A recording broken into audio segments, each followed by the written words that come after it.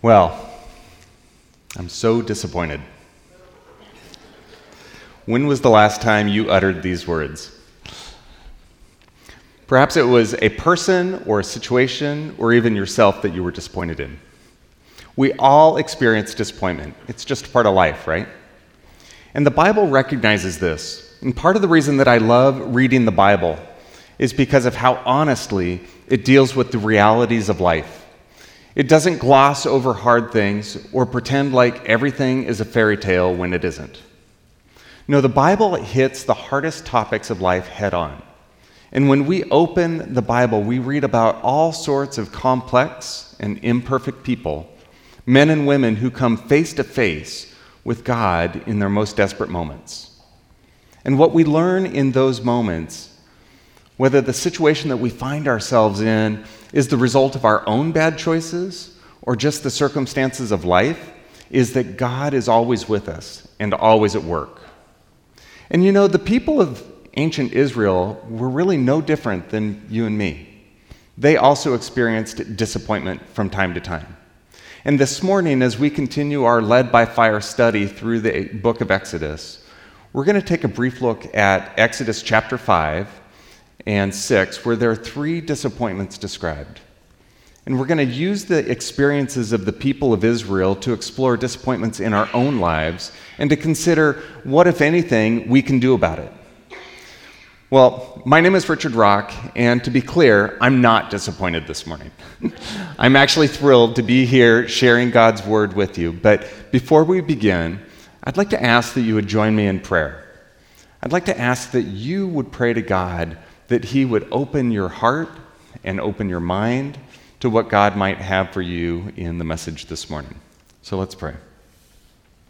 Father God, you know the heart of each person that's here this morning. You know what our last week looked like, how we're feeling.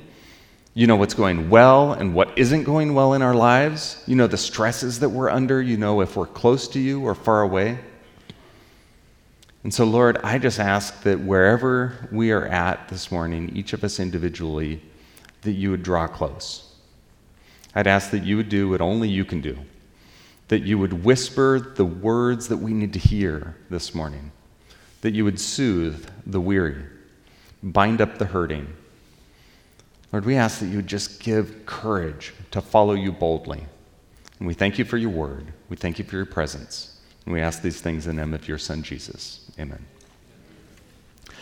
All right, well, Siri is always the right place to start when you need to find a definition for something, right? So if you ask Siri what the definition of disappointment is, she will tell you that it is sadness or non-fulfillment of one's hopes or expectations. Now, expectations, there's a loaded word. When Michelle and I were dating, we met with a pre-engagement counselor, and one of the many things that he said that has stuck with me all these years later is that expectations are premeditated disappointments. He had other observations and questions like, I can't believe she's considering marrying you. And why is she considering marrying you? But that's sort of a different conversation. But the idea that expectations are premeditated disappointments is a big idea. I mean, I can hear that just in your reaction. Like, it strikes a chord, doesn't it? This was a hard one for me because I'm very expectations-driven in my life. I set an idea in my head, and if my expectation doesn't come true, then I'm disappointed. And I'm not a really great person to be around when I'm disappointed. Maybe you're better. And that's because disappointment is a very powerful human emotion. Sometimes it can push us to try harder, but most of the time it doesn't. Most of the time, instead, we experience other emotions alongside our disappointment, like anger, despair, frustration, bitterness, exhaustion, and oftentimes just a really intense desire to give up. Recently, I had to go to an important meeting, and I looked in my closet and realized that my suit was dusty and misshapen, or maybe I was misshapen after COVID, I'm not sure. In any event, Michelle and I went shopping to get a new suit, and as I was being fitted for the suit, I began to visualize myself walking into my meetings and how amazing I was going to feel in my new fancy suit. I was developing this powerful image and picture in my mind of what it was going to be like. But when we went to pick up the suit from just before I left town, it was all wrong. They actually had one leg longer than the other.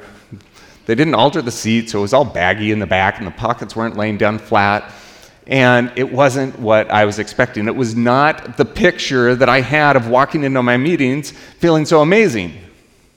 I had made an appointment with this picture of the future, and as it wasn't going to come true, or it looked like it was at risk, I began to feel disappointed. Now, not having a new suit to wear to a meeting might be the absolute very definition of a first world problem, right? And we do all experience disappointments in life. So isn't this just something that we have to learn to live with? Isn't this something that I just needed to learn to live with? Well, the answer is yes. We do need to learn to live with disappointments, but let's emphasize the word learn. Because we can learn how to manage our expectations. We can learn how to manage our feelings of disappointment. And this is important, because in that moment, when my disappointment was growing, I was tempted to lash out at someone or something. And many times, disappointment, when it's left unaddressed, can fester and metastasize into other emotions and feelings such as anger, despair, bitterness, depression. Disappointment can cause us to give up on our goals, abandon our plans for the future, or seek to even cover up the hurts that we're feeling with destructive choices. Disappointment affects relationships.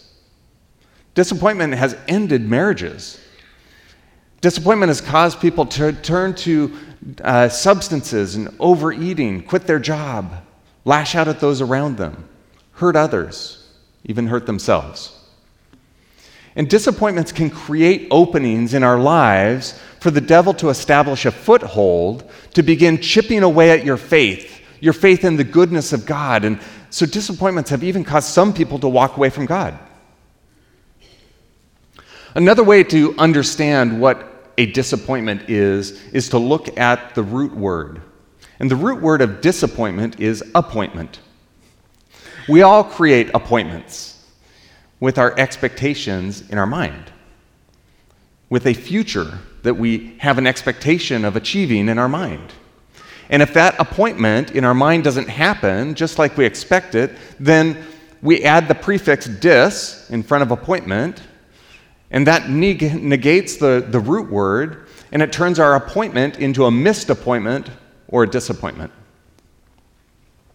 Now, we all experience disappointments in life in at least two ways. First, we can have an inaccurate picture of the future, and when that inaccurate picture doesn't come true, we're disappointed. Or we can have an accurate picture of the future, but be disappointed by the path that life takes us on leading up to that future. When Jesus rode into Jerusalem on Palm Sunday, he was welcomed by cheering crowds of people. They all thought he had come to free them from the Roman occupiers. But when it became clear that Jesus wasn't there to lead a rebellion, those same people just 5 days later were crying out, "Crucify him," as Jesus was being led to the cross. They had the wrong picture of who Jesus was. Later in the book of Thessalonians, we see many believers who correctly understood that Jesus was going to be coming back a second time, but they had a misunderstanding of when that was going to happen. They expected Jesus to return immediately.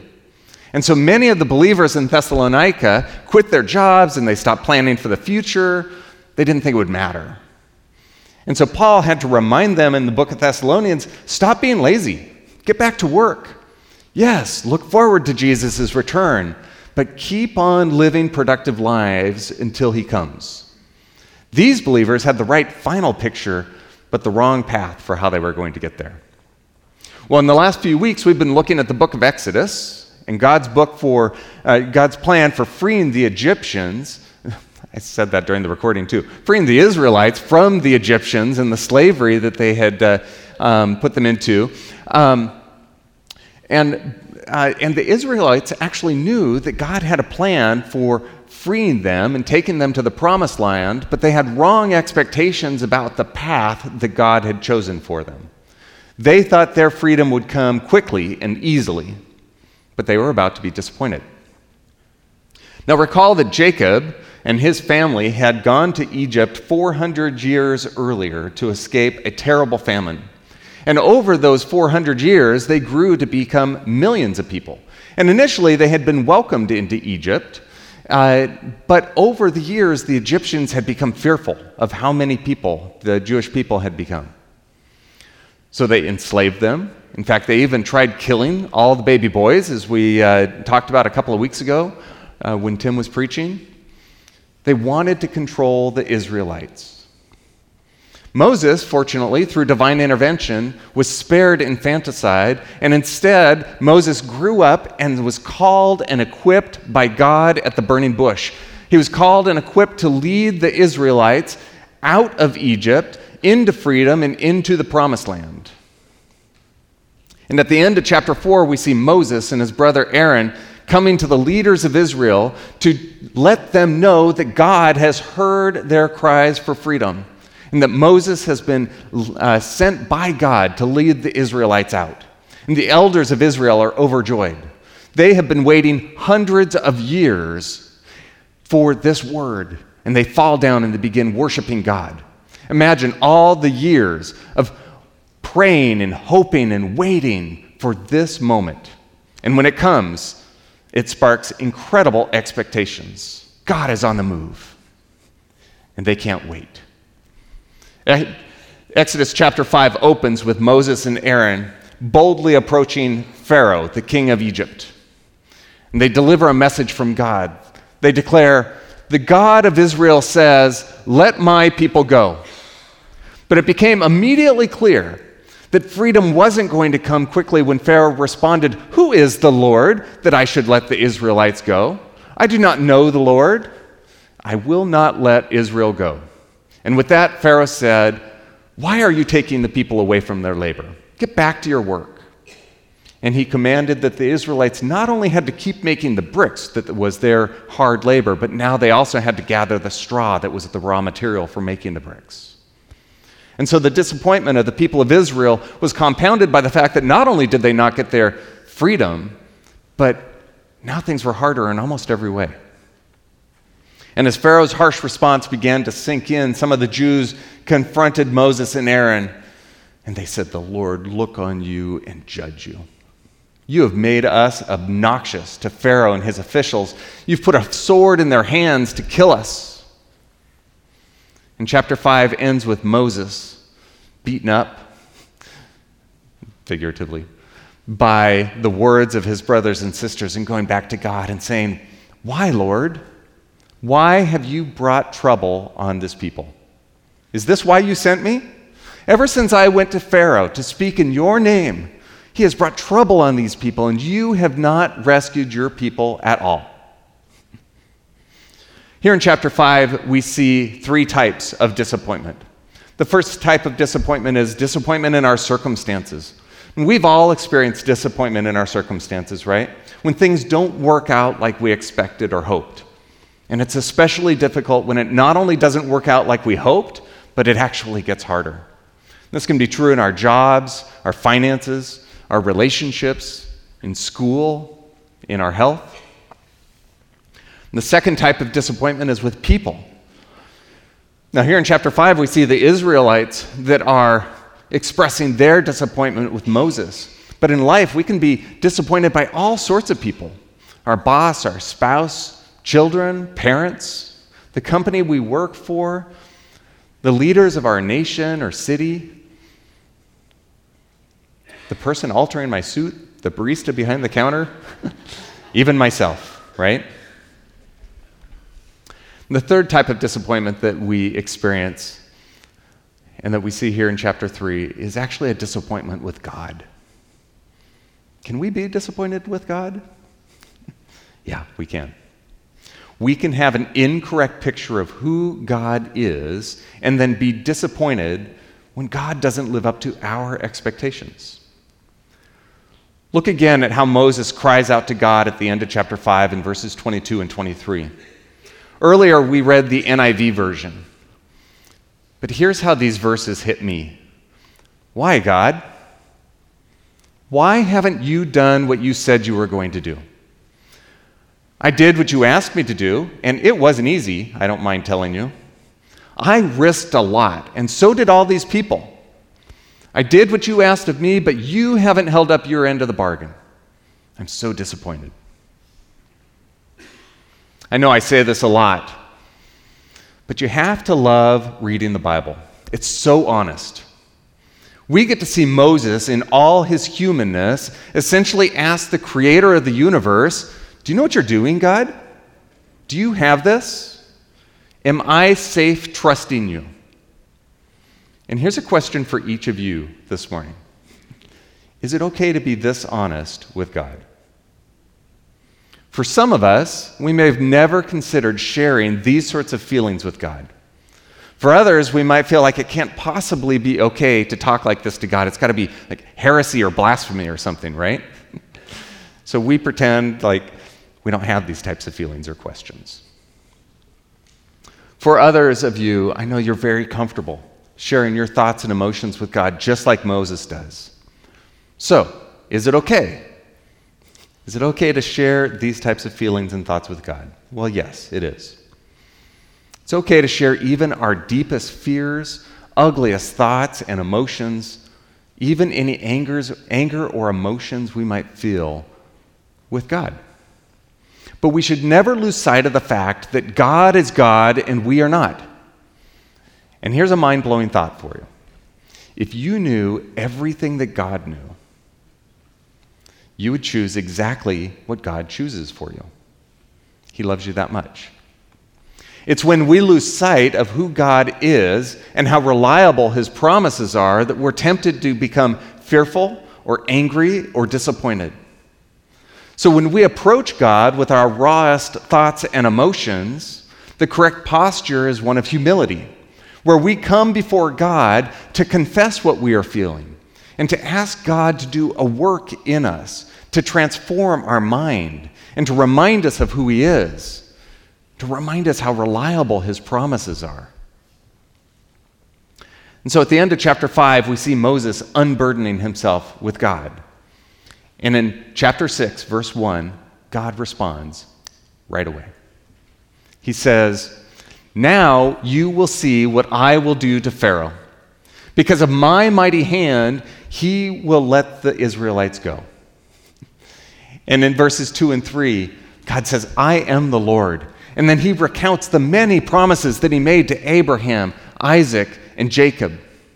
Promises to bring them into the promised land and to bring them freedom. In verses 5 and 6, God says, "I have heard the groaning of the Israelites. I have remembered my covenant. Go and tell the Israelites, I am the Lord, and I will bring you out from under the yoke of the Egyptians. I will free you from being slaves to the man. I will redeem you with an outstretched arm and mighty acts of judgment." Basically, God is telling Moses, you better believe I've got this. I made a promise, and I keep my promises. Now watch what I'm about to do. Moses hears this, and he's filled up. He's encouraged. And he goes to report back to the people of Israel, but we read something incredibly sad in verse 9. When Moses goes to tell the people that God is coming, we read that the people could not listen to Moses because of their discouragement and their harsh labor. Their undealt with disappointment had already begun to metastasize into something more than just disappointment. It had become disappointment, or it had become discouragement and bitterness. They'd shut off their ears, and they could no longer hear the encouraging word of God. And you know, as followers of Jesus, we should all be sensitive to the hurts and disappointments that our brothers and sisters might be experiencing. Because the enemy loves to use disappointment as a beachhead from which he will attack us. This is why the Bible tells us in Hebrews chapter 12, verse 15, see to it that no one falls short of the grace of God, and that no bitter root grows up to cause trouble and defile many. When we see hurt or disappointment in other people, we should rush in with the grace and encouragement that God always wants us to offer. Because the church plays a vital role in each of us overcoming the stumbling blocks of life. In Hebrews chapter 3, verses 12 and 13, the author writes, see to it, brothers and sisters, that no one has a sinful, unbelieving heart. That no one has that type of heart that turns away from the living God, but encourage one another daily as long as it is called today, so that none of you might be hardened by sin's deceitfulness. Being available to encourage others in a church body like Central Christian Church is part of God's plan and purpose for keeping disappointments from turning into bitterness or worse. But what can we do as individuals? Earlier, I acknowledged that disappointments are part of life, right? But that we can learn how to deal with disappointments better. And you know, as followers of Jesus, we are all on a journey. That means that we should constantly be striving to grow as the Holy Spirit leads us. In Ephesians chapter 4, verse 22, Paul refers to this as the process of putting off our old self and being renewed. And you know, that old self that we're supposed to put off is the source of all sorts of desires that lead to disappointment. So what can we do? Well, we read in 1 Corinthians chapter 13, verse 11, Paul writes that we should grow up in our behaviors. He says, when I was a child, I talked like a child, I thought like a child, I reasoned like a child. But when I became a man, I put childish ways behind me. Paul is telling us to grow up spiritually. When you became a Christian and decided to follow Jesus, that was the beginning of your journey, not the end. We should each have an expectation that we are going to grow in our faith, that we should be transformed in our thinking and our actions over time. And as we walk with God, we should see new godly habits take hold in our lives. We should begin seeing sin differently, more from God's perspective and less from the world's perspective. We should desire to actually sin less. We shouldn't be satisfied with where we are at in life or okay remaining stagnant or stuck in our faith walk. At Central, we often talk about being imperfect people in progress. Michael just talked about this a moment ago, and this is so good because we are imperfect people, right? But we should be imperfect people in progress. Now, if you're like me, then dealing with missed expectations and disappointment could be a growth area for you in your Christian walk. So here are 3 questions for you to ask the next time you're dealing with disappointment. First, where did your disappointment come from? Who are you going to listen to when things aren't going as you hoped? And when does that expectation become a disappointment? So first, when you think about that expectation that is the source of your disappointment, ask yourself, where did I get this expectation? Where did it come from? Is it from God or from someone or something else? We should desire to have God set our expectations. But the reality is that life is full of alternatives to God's ways. And one way to think about or categorize the alternatives to God's ways for our life is to think about them in 3 buckets: the world, the flesh, and the devil. For example, are your expectations being set by observing the world around you or watching everyone's carefully curated lives on Instagram? Is there an image of success promoted by the world that you think you have to achieve to be successful, happy, or attractive? If so, you might be setting yourself up for disappointment. Or do you have expectations that come from your own fleshly desires?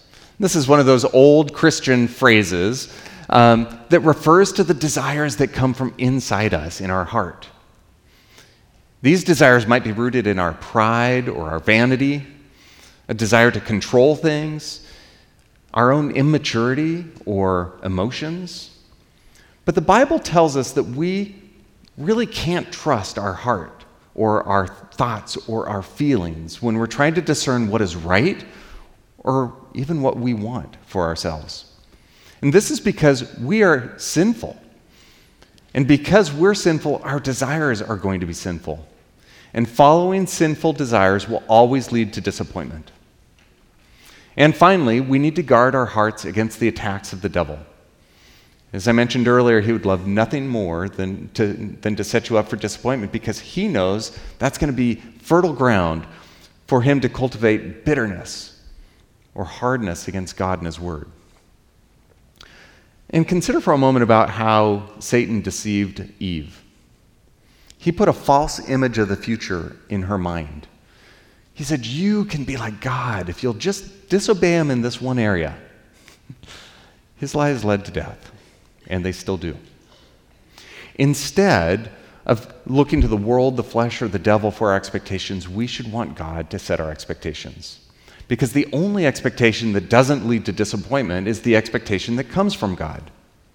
And God wants to be the source of our expectations. He wants to share with us what he's doing. In Jeremiah 33:3, it says, "Call to me and I'll answer you and tell you great and unsearchable things you don't know."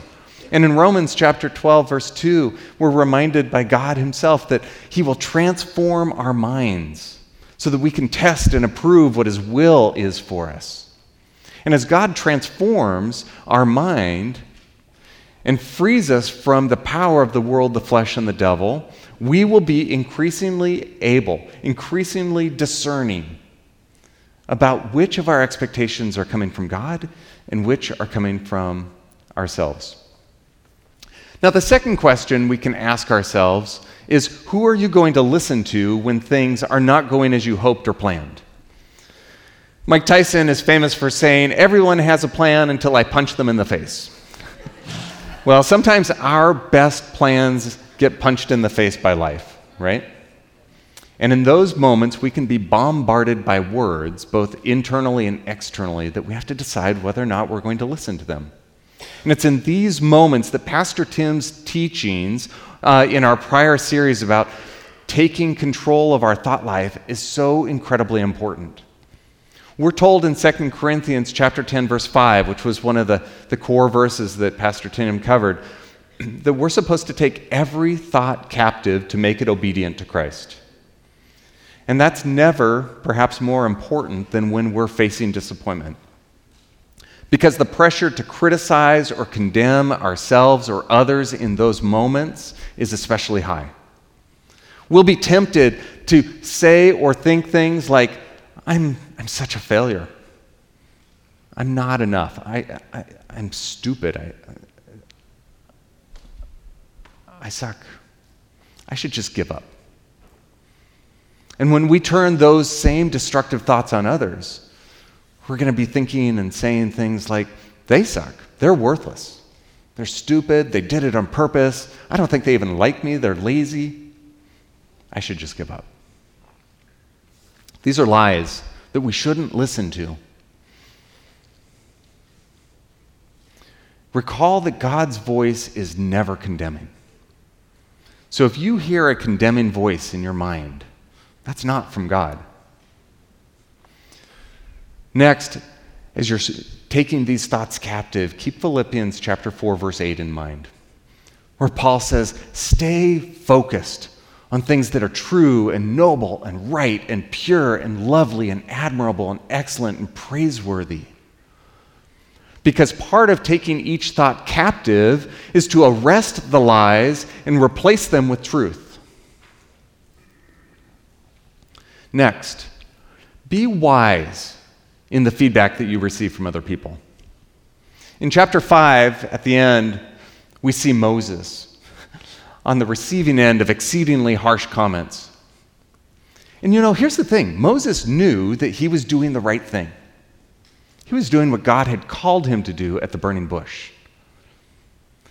But Moses was so badly treated by his own brothers and sisters, I might add, it hurt. It hurt so much that Moses turns to God and says, "Where are you? Why?" You know, occasionally in life, even when we're doing the right thing, we're going to be unfairly attacked. Peter writes about this in 1 Peter chapter 2, verse 12, when he reminds us that we're to live good lives among the pagans, that even though they accuse you of doing wrong, they might see your good deeds and glorify God on the day that he visits us. One takeaway I have from this verse is the understanding that sometimes we're going to be attacked, even when we're doing good things, even when we're doing the right thing, even when we're following God. And so we do need to be discerning about the feedback that we're going to receive from others, even when it comes from fellow brothers and sisters in Christ. Now, the Bible does tell us that wounds from a friend can be trusted. And we should be open to feedback and correction, because sometimes we need it. But the words that we receive should be delivered with gentleness and love. And we should always ask God for confirmation of those words before we fully, completely accept them. Finally, stay close to God in these moments, because we want to hear God's words. 2 Timothy chapter 3, verse 17 tells us that God's word thoroughly equips us for every good work. And this includes the encouragement and the strength that we're going to need to accomplish what God has called us to do. God always fills us up from his word, just like he did for Moses in chapter 6, when God said, "I am here and I will do what I said." These words strengthened Moses. They gave him the energy and the assurance that he needed for the next stages of the battle. Now, the final question to ask yourself when you're experiencing disappointment is, when does that expectation become a disappointment? In 2 Peter chapter 3, verse 9, we're reminded that God is not slow in keeping his promises. The Israelites were impatient with God. They wanted God to act on their timeline. And generally speaking, I guess I probably do too, right? But God knows what he is doing. He has a plan. He has a purpose. And you know, sometimes God doesn't share everything that he's doing with us. But he always shares enough so that we can succeed at what he's called us to do. Moses and the Israelites expected God to deliver them immediately from the hand of Pharaoh. But God had 10 more plagues to go. God knew exactly what needed to be done to demonstrate his power over the spiritual forces of evil that dominated Egypt. And if Moses had given up, he would have missed out on being used by God to bring about the amazing miracles that are in the coming chapters. And when I'm tempted to think that God is slow or not keeping his promises, I need to recall that God always keeps his promises, and that I'm actually working on God's timeline. He's not working on my timeline. So keep listening. Keep following God's commands. And as we prepare to close this morning, I just want to review a little bit of where we've been, summarize all this. First, disappointment is a powerful human emotion, and it occurs when our expectations are not met. We can be disappointed in our circumstances, people, ourselves, and even God. And disappointments, when they're not dealt with, can separate you from other people. They can separate you from your purpose, and they can even separate you from God. As a body of believers, we have a responsibility to come alongside others and encourage them. And as followers of Jesus, we all have a responsibility to grow up in our faith. To grow up in our faith, including in the ways that we deal with disappointment. And we can help do this by asking questions like, where did my expectation come from? Whose voice am I going to listen to? And when am I going to let that expectation become a disappointment? But if we will allow God to set our expectations, stay close to him and his word, operate on God's timeline, not our own, we're going to begin making big steps towards dealing with the disappointments that we sometimes are going to run into in life. And that'll be a part of how we grow up. But I want to acknowledge that there are times in our lives when we don't know where the disappointment is coming from. We don't know where that expectation came from. We don't even know what's happening. In Psalms 40, in chapter 42, verse 5, David's writing, and he says, "Why, O my soul, are you so discouraged? Why are you so disappointed?" David's wrestling with something that he doesn't understand, and sometimes we wrestle with things we don't understand. But David resolves, he says, "I will yet praise you. Even in the midst of not knowing, I will praise you." Because sometimes God sees fit to leave us in the dark. Sometimes he won't share all the details of our situation. And while that can be frustrating, we have to hold our own expectations loosely and rest in the knowledge that God has a plan for each and every one of you. And here's the thing. Sometimes there is a hidden purpose in our unknowing. Consider Job. Most of us know Job from the Old Testament, the Bible. He was a righteous man. He was loved by God. Yet Job saw his children, his possessions, his health, his reputation, all taken away without explanation. Life took a very hard turn in a direction he didn't expect, and he was disappointed. He spends the whole book of Job wrestling to try and understand what is happening, but God never fully explains it to him. But at the end of the book of Job,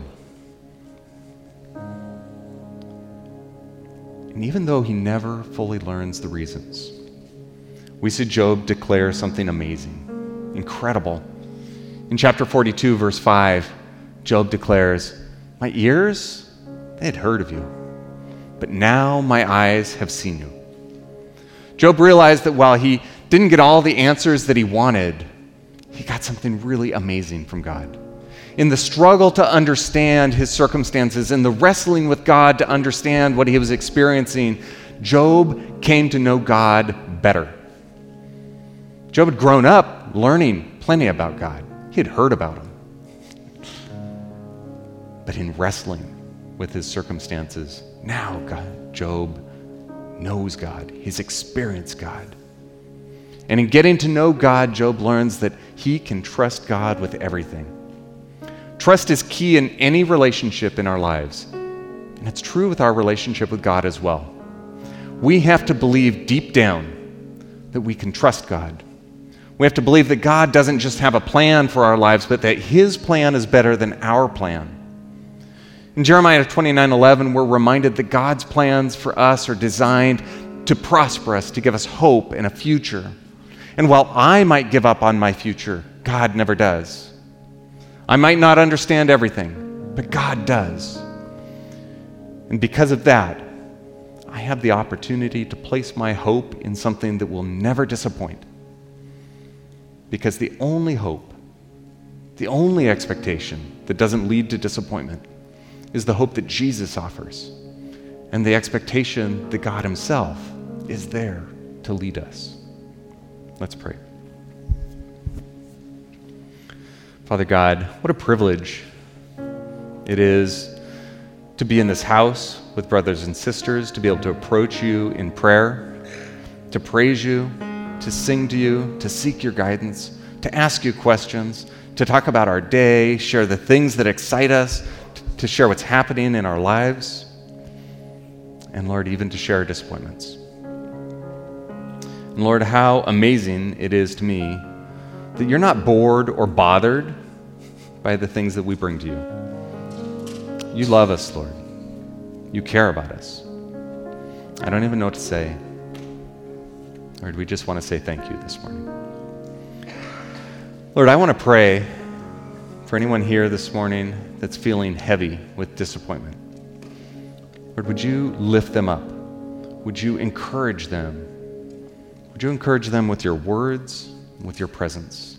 Would you surround them with brothers and sisters who will also encourage them with their presence? Lord, guard their hearts, protect them from bitterness, hedge them in, and protect them from the schemes of the evil one. Lord, thank you that you created us, and that because you created us, you know us better than we know ourselves. You know that we're imperfect people.